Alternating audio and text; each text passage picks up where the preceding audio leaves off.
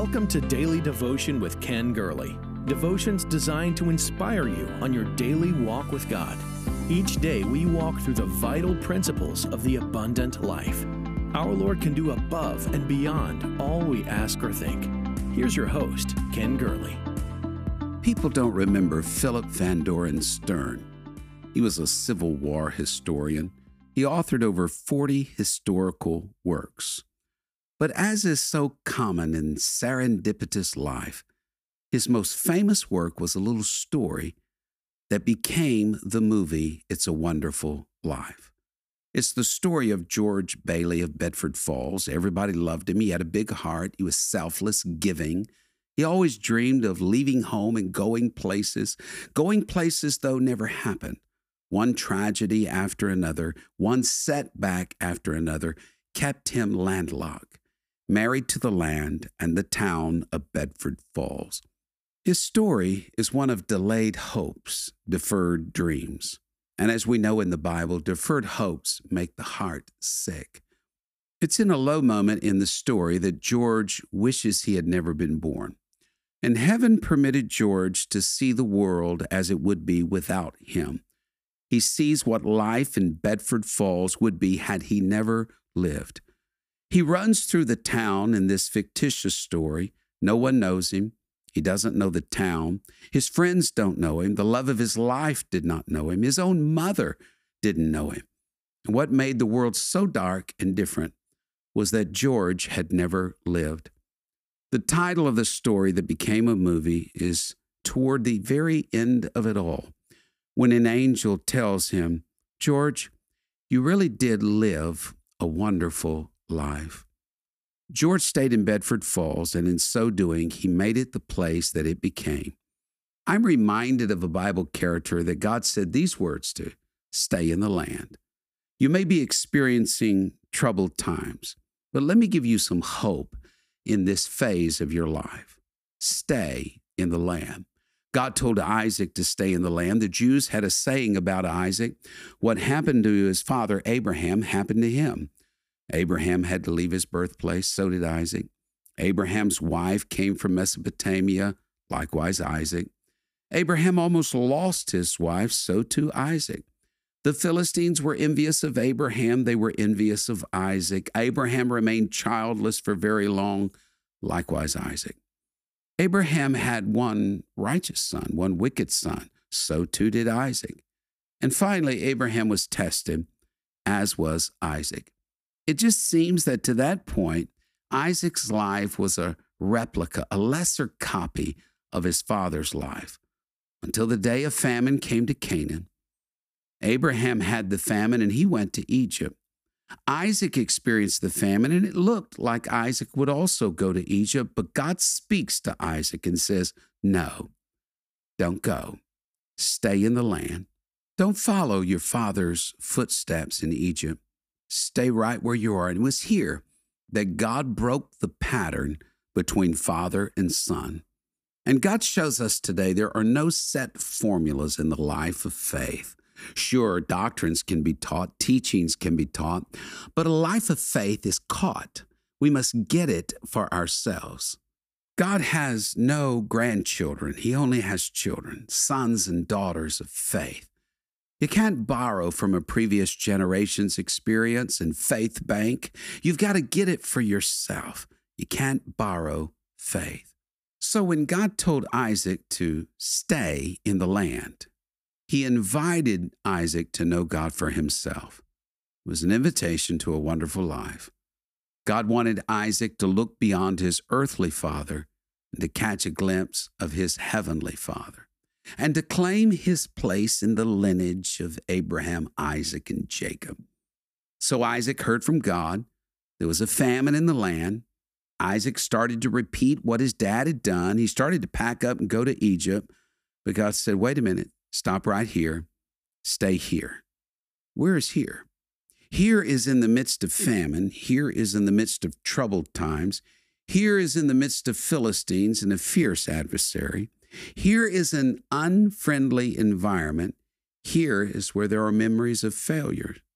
Here is where others tried and failed. But God said, "Stay in the land." I'm convinced the best place to be is where God wants you to be. Where did God tell Isaac to stop? In a place called Gerar. It was a place where his father had struggled. God says, stay here. I will bless you here. God seems to say, I'm going to call the possible what men call impossible. I shall call fruitful what others call barren. I will call alive what others call dead. We forget this about God. We forget that He doesn't wait for the perfect person. He doesn't wait for the perfect building. He doesn't wait for the perfect time. He takes imperfect things and He works His plan. God does His best when things look the worst. He's the root out of dry ground. He gives songs in the night. He walks on the water in the midst of the storm. He rolls stones away. He rises when all hope seems objectively gone. Our outward circumstances do not limit God. Our inabilities don't limit God. The famine that you and I are facing does not affect Jehovah Jireh. God is going to see us through. Stay in the land. The best place to be is where God wants you to be. Do you remember the story of Naomi and Ahimelech? They ran away from Bethlehem, the house of bread, in time of famine. And over in Moab, she lost her husband. She lost her 2 sons. Don't run from your famine. Stay in the land. The Bible says there is coming a day when there will be a great famine, not for food and water, but for hearing the word of God. Many people are getting frightened. Many people will stop hearing the word. Remember this. Don't run from the famine. This is a sure word. Face the famine in faith. Stay here. I will bless you. That's the word of God to Isaac. That takes some time, though. Takes time for seeds to sprout. Takes time for fruit to appear. Wait for it. Wait for it. Stay in the land. You may be one of those fact-based individuals. A 2 + 2 = 4 way of thinking dominates your life. Yet facts don't always add up to the truth. You can tell me how dry it is. That's a fact. You can tell me how cold or how hot it is. It's a fact. You can tell me the length and the width and the height of something. Those are facts. You can tell me how long it's been since something has changed. You can tell me how hard the ground is and how poor the soil is. These are all facts. But now for the truth. If God says stay in the land, He's saying that I will be with you. And I am the one who made everything you see. Simple truth trumps all facts. For where God is, the unseen becomes seen, and His presence, quite literally, changes everything. He can create all things new. God met Amos in a field. He met David in a forgotten pasture. He met Moses in a desert. He met an Ethiopian in a wilderness in a chariot. He finds Job in a trial. He meets the 3 Hebrew children in a fiery furnace. He met Daniel in a lion's den, Peter in a prison. Regardless of where you are, He can meet you there. But why, Pastor? Because God is not into our comfort. He's not into our contentment. He's more interested in our development than in our deliverance. So the famines come to prove what is in our heart. What should we do when we're struggling? When life gets rough, when the going gets tough? Here's the word, stay in the land. That's what God told Isaac. I don't know what that means to you. Is it your job situation, your home, your residence, your career, a relationship? I don't know. But I sense God bidding me to tell you to stay in the land. Isaac agreed to do that. He stayed in the land. But then Isaac makes this leap of faith. You don't find God telling Isaac this. He just did it. Genesis 26:12. Then Isaac sowed in that land. It was simply a leap of faith on his part. God, if you tell me to stay here, okay, God, then you're going to bless me here. And Isaac learned how to sow in desperate times. He heard a word from God. He had a nail in a sure place, and he acted on that word. He obeyed. This is interesting. This is why the Jews say that Isaac's name was never changed. His father's name was changed from Abram to Abraham. Son's name was changed from Jacob to Israel, but Isaac's name was not changed. Why?